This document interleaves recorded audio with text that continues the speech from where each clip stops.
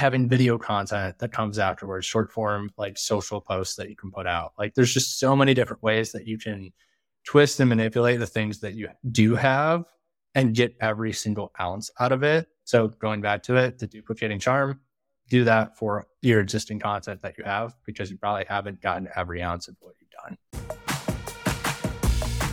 Hey, I'm Karina. And I'm Taylor. And this is Direct, a podcast we created to showcase the creativity and hard work of go-to-market teams everywhere.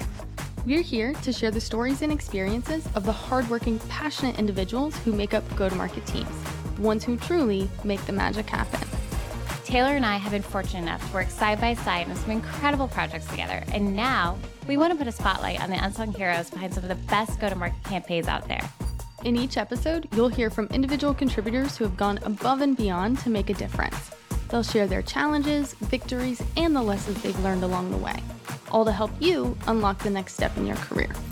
Get ready to be inspired, learn something new, maybe even share a laugh or two. Welcome to Direct.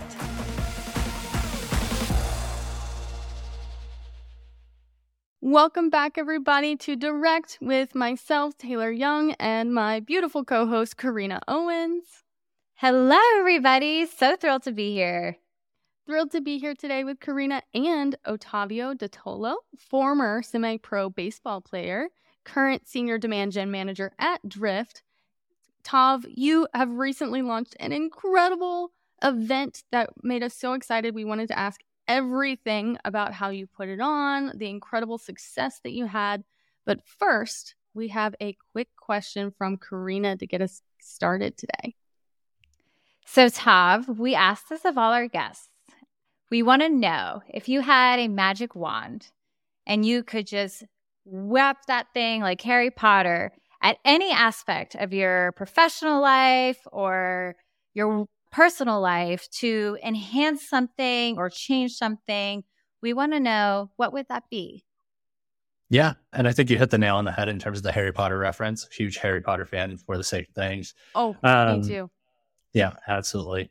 So first and foremost, professionally. So I'll get kicked off with that one. So I think one of the big things that I'm seeing across kind of the industry right now is that I think like we're not doing a great job in terms of like putting our best foot forward in terms of like doing our best work, or like, I think we're doing a lot of volume, but not necessarily thinking back and thinking about like what the things that we're creating are. I'd love for people to take a step back, look introspectively in terms of the work that they're doing, and think about how can we do less better? Because I think we're doing kind of like do more with less verbatim, which I've heard that way too many times. And I absolutely hate that phrase at this point, but I'm trying to flip it on its head in terms of saying, hey, let's do less better. Like, let's take every ounce of everything that we're doing and give it our all and really put our best foot forward. But from a personal life thing, I wish we worked less hours. Let's bring back the 4-day work week so that we can all enjoy the summer, at least for the summer, at least. Let's meet in the middle there. I'm a huge golfer, so I love being outside. So the more I can be outside, the better. Bring back the 4-day work week. I love your rephrasing of the do more with less. And I love the aspect of showcasing actually how much of our professional life has now bled into our personal life. So you mentioning the 4-day work week, that's something that's already being adopted in the UK. The US is lagging on this, but there's plenty of research that is being done around it, that it is actually more effective and more productive to have 4-day work weeks. So love this. We will revisit this. But on the flipping on its head, do more with the less, let's dive right into your campaign that we're going to spotlight and highlight today. Because this was no easy feat. As Taylor said, we are going to be talking about the Go-to-Market Lab event series that you worked on at Drift. Can you give us kind of the origin and the reason behind you guys wanted to put on this virtual live event experience? Yeah. So I guess the inspiration for this event came from countless hours of time spent either attending webinars, attending virtual events, attending in-person events. I've done a lot over the last couple of years.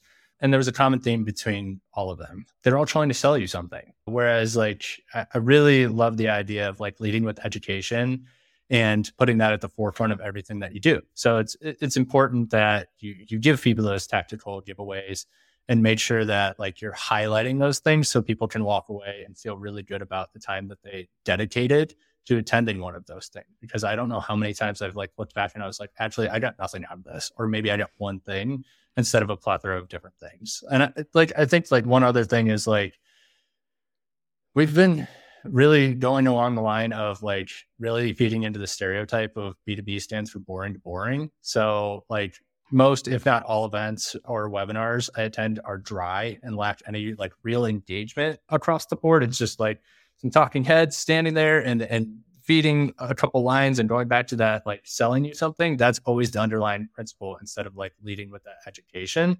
So I wanted to do something totally different. That was like, okay, like how do we take the standard process that everybody else is doing, change it a little bit, still have some of the fundamentals of like general webinar and event practices, build it into something really cool, and then like make it fun. I guess like the true inspiration behind it was like festivals. Like if you think of a festival lineup, like bringing in like the top artists to play on different stages and have their moment in terms of doing that. And generally like bringing in maverick personalities that aren't afraid of breaking that glass ceiling was just really, really important to the overall function of the event period. So it was really, really fun to kind of like take an old way of doing something and like bring it to life and bring in like new elements to it, like bringing in live MCs that brought in entertainment or music. We had this really amazing guy that works at Drift. His name is Mike Davis. He's like dancing on stage and getting the crowd going and getting the chat engaged. So it's just super, super fun to kind of rephrase the way that we're doing traditional events. And I love the inspiration that you mentioned of like a festival and really highlighting these maverick personalities that you know will actually not just have great content, but be entertaining for people to come and experience, and even having the MCs. Did you struggle at all trying to get buy-in for that format? Because that's different. That's very different from what we see from a lot of B2B events. Yeah. First and foremost, I will say I have an incredible boss. His name is Justin Keller, and he's a firm believer. I don't know if you guys know, he conducted an event called Braid Shit a few years back. I hope you guys have seen it. It was absolutely awesome. We had a sax swatch. It was a Sasquatch playing a saxophone at one point, which like it was the starting point. Like that, me and him kind of worked on that project together back when I worked at Amnesty, and it was just kind of like the forefront of like an event like this. So when we were like, okay, like we're short on our numbers for Q2 of last year, we're like, you know what, like let's pull out all the stops. Let's do an incredible event. Like we'll see if it works here at Drift, because it was at a previous company and it was a couple of years before. And he gave me kind of the buy-in and the keys to the castle in terms of saying, hey, like put something together to just be as creative as possible, and we'll see if it works. Because at that point, we're just really looking to kind of fill up some numbers, but also drive some brand engagement for our company as well. That's incredible that you have that support. I do have the Sax Squatch record, the vinyl available. So we will have to put that in the show notes for everybody to check out Sax Squatch, because that was an awesome one as well. And so unexpected, but when you know Justin, you know that he actually has an unconventional background. Tav, as our guest on here, I would love for you to just give everybody a little bit of highlight of this brilliant marketing mind that he has, but his actual origin story doesn't come from marketing. No, God, where did he start? I can't remember. You know. He's like a rock star. Yeah, no, he had a band. Yeah. He's like a musical artist. He produces his own music. And ironically, I think his first company that he worked at was Cha-Cha. So like blast from the past, if you've ever used Cha-Cha, like back in the early 2000s, like what was that? It was like Ask Jeeves, like where you could just like ask a question. It's like the olden day ChatGPT. Yeah. I just knew, I guess I was just an Ask Jeeves girl. I've never heard of Cha-Cha. That sounds more fun. Yeah, it was really cool. But super brilliant marketing mind that's never afraid to challenge the status quo. Provocative is his middle name, and it shows. It's some of the most engaging marketing materials that I've ever come across. Would you speak to his management style a little bit, if you don't mind? Because I think that, you know, again, as Taylor, we were talking about before the show started, before we started recording, we used to work together. I hired Taylor on at a former company. We had an amazing dynamic, which has led to us being friends and now creating our own ventures together. But you had the experience of working with Justin a couple of times. What about his management style makes like inspires you to be the best marketing professional you can be? I love that you asked me that question because I told him, like, he has actually won 3 B2B marketing killer content awards at this point, like in accompaniment with his like coworkers that he works alongside. And I always coin him as the ringleader of doing really cool marketing shit. If that's like a thing, like that's him. So it's like, Agreed. he'll go to bat from you from a management standpoint and like go work with the key stakeholders in terms of disarming like any concerns around like maybe an off the wall idea. So he'll always give you that while also allowing you to work and be as creative as possible. He's like, come up with the most off the wall thing. Let's spitball about this, get a creative team in place, and then let's go and do it and put our best foot forward and make sure that like we're going to make it work. So it's like, it's nice because you always have that like support, that backing in terms of like, he's going to make sure it's okay on the executive level. And then it's like, hey, you go do really cool stuff. And like, we'll see what happens on the other side of it. If it fails, it fails. If it's great, it's a success. And it's obviously worked out for him a couple times because I've worked with a couple other great marketers, both at Terminus and Sixter, where they both won killer content awards as well, which are just fantastic and really cool assets they provided. That's incredible. I love to hear about that. So you had all of this support and the ideas and kind of so much flexibility and freedom and what you kind of wanted this to look like.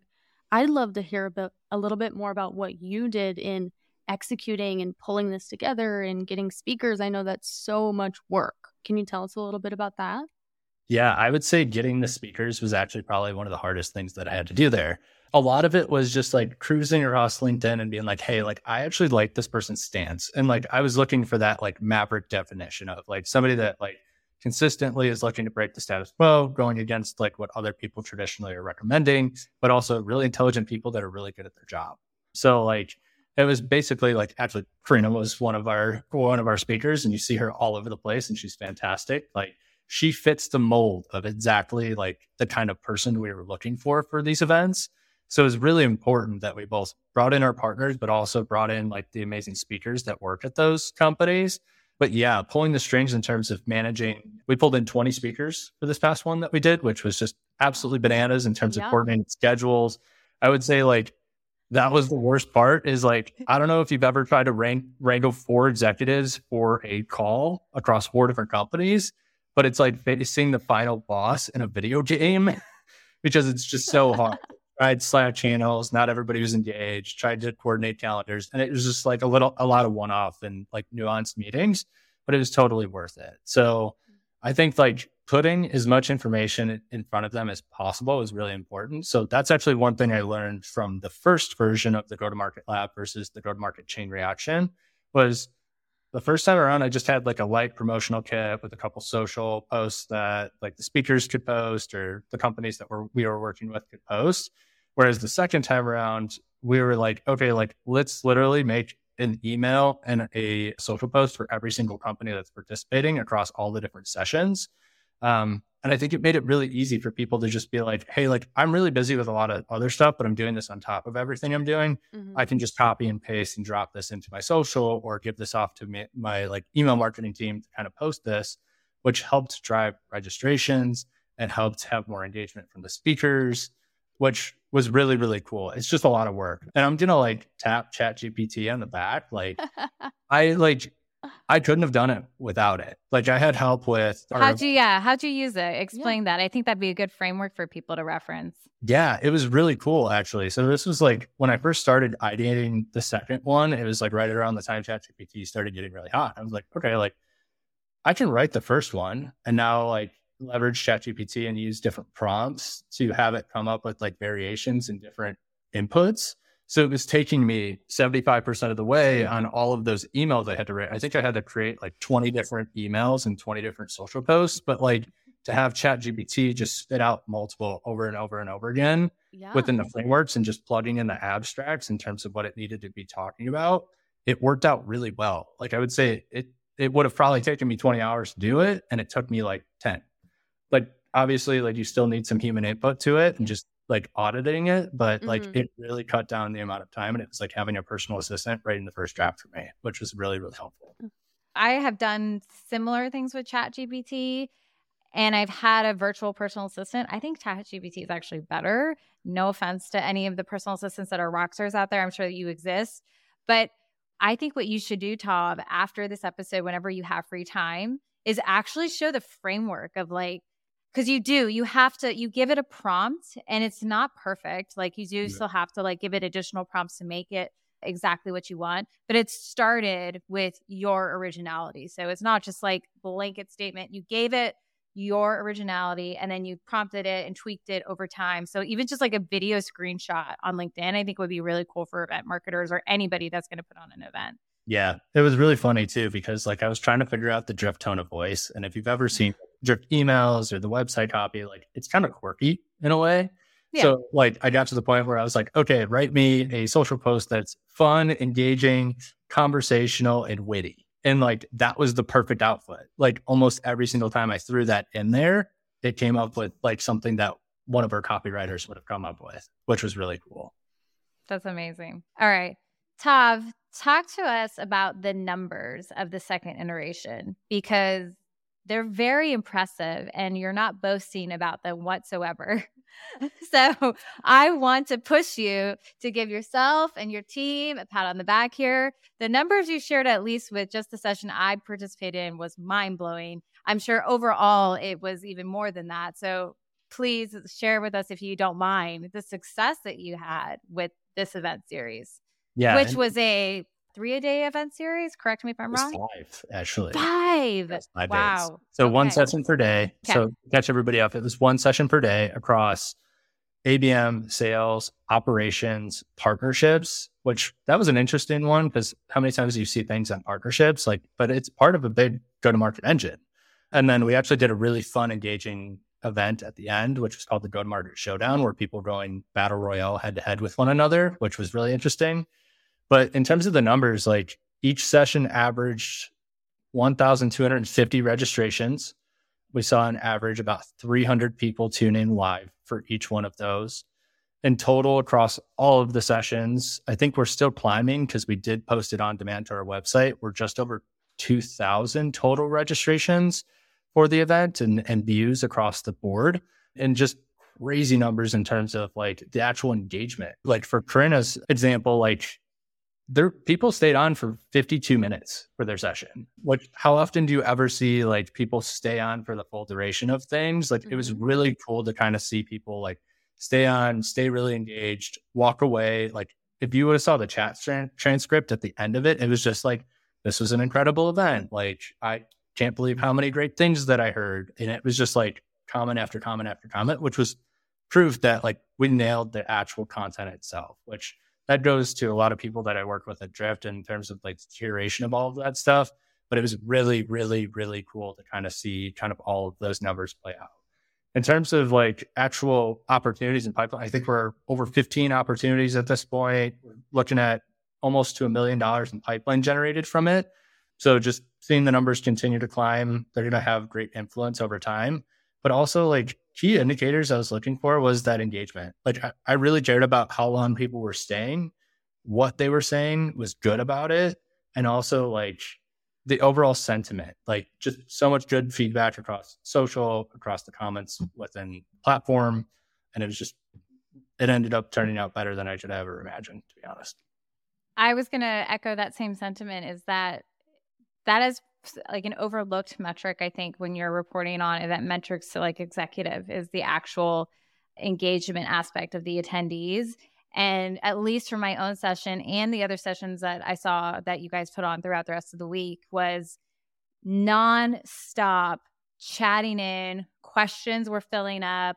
Like we tried our best to get to all of them. And the feedback, like you said, was amazing. They were just having a good time, having fun while learning, and just saying, like, to your point, like it's one of the best that they've ever been to. So for companies out there that are doing events, like be super mindful about what you want your audience to walk away with. What is your give going to be to them? Because you're going to end up, like Tav has, getting a lot of get. Now, Tav probably knows a lot more about what his audience likes, what his audience is missing, maybe that Tav can provide value in. Who are they also connected with, where maybe they could multi-thread into a new opportunity or an existing one that is at risk for churn. So the engagement aspect is one where, like, when I put on an event, I share all the Zoom chat. I share all like any of the comments they made, because those are the ones that are literally like, you can't extract that from a demo request form. You're not going to, because you're not giving an experience. You're just doing an ask. So the event that you just aspect that you highlighted on, the actual engagement and duration of stay and participation of the audience, that is to be commended. Yeah. And like, I just want to say, like, you're never going to be able to attribute brand awareness and like overall sentiment to that stuff. Like, it's never going to show up in your attribution model or anything to that matter. But it's so overlooked. It's so overlooked. You just need to focus on it. Like, you're not going to see it in your numbers. You may see it in your numbers further down funnel, maybe 90, 180 days after of like when they are looking for a solution. Maybe you're the reputable partner that gave them the information that they needed. So when they are searching for whatever tool that you sell, they're going to come back and look at you as a valued source. Absolutely. And you put on such an incredible event, and you mentioned from the first version to the second, you learned so much and you pivoted. What I would love to know is, what did you learn from this one that you might be putting into the next? Yeah. So I think like just overall streamlining the processes that were created from the first to the second, and just really like iterating on it further. So I asked for feedback each and every session afterwards from the panelists in terms of how their overall feedback was. I think there is some opportunity for us to continue to make things easier for panelists and partners in terms of their participation, and just laying it out really, really clearly, specifically for each person. So I'll continue to iterate on those different things. And I guess like continue to lead with education. Like I've mentioned that so many times here, but like even across like outside of these events, like I do run quite a few other webinars and like virtual events for our company, and help out with some of that stuff from a demand gen side of things. Like the how-tos are killing it. Like if you're showing people how to do things, people don't have community right now, especially for those that are still working from home. It's really important. They don't have that like, hey, like I'm going to roll my chair over here and can you show me how to do this? Like they're looking for people to tell them what to do. So if you can provide that for them in an engaging manner, that's going to be really important. So continue to harp on that. And I guess like continue to think about like ideas. So it's really important to think about like, I have a crazy idea and I'm not going to be afraid to share it. Like beat the drum, make your ideas come to life. The only way that you can see if they work or not is to either run it and fail or run it and succeed. And I would much rather succeed than fail. Wow. And I guess like last thing is just like have fun with your work. Like I think that was the best part about this event, was like I had fun doing it. Whereas like other things that I do on a day-to-day basis, they're not necessarily fun. They're part of my job, but like I made my job fun by creating something that was fun in conjunction to it. Well, and you said so much there that was fantastic. And I don't want this piece to get overlooked because I think it's really valuable. You mentioned you didn't just ask feedback from the people who were listening to the sessions. You asked feedback from the panelists and their experience with your brand, bringing them in. And I think that is so incredibly powerful because, of course, you're going to bring people back in the future. But I've been panelists, I've been on, Karina has done a ton. And I don't know, Karina, have you been asked that? Is that pretty common? How your experience was? No. See, I didn't think so. That is such a strong point of view that you pointed out. And I wanted to highlight that with among all of those incredible pieces of advice, that was really unique. And you should take credit for that. That was super cool. It's fun to do that too, because like when you think about building, I do oversee some of our partner marketing activities at Drift as well. Like it's really, really important to build those strong relationships, like where you're giving to them, because to have a true give-get relationship, you need to make sure that they're taken care of, because that could be the difference between like you going to approach them for co-marketing in the future and them saying yes or no. So and that could make or break your quarter. So like just making sure that like you're focusing on them and taking care of them and making it like a clear and concise situation where it's not just like, oh, come speak on this event, show up on this day. Like, I'll see you then. Just want to make sure that like building that partner relationship is just as important as well. Couldn't agree more. You did an excellent job, just speaking from my own personal experience. So thank you. All right. Well, Tav, you have given us a lot of golden nuggets on how to create a successful event.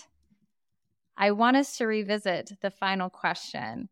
And so I'm going to pass it over to a particular Harry Potter house nerd. And I would like you to lead with what house you are in before wrapping up with Tav. Despite the green hair being misleading here, I am actually a Gryffindor.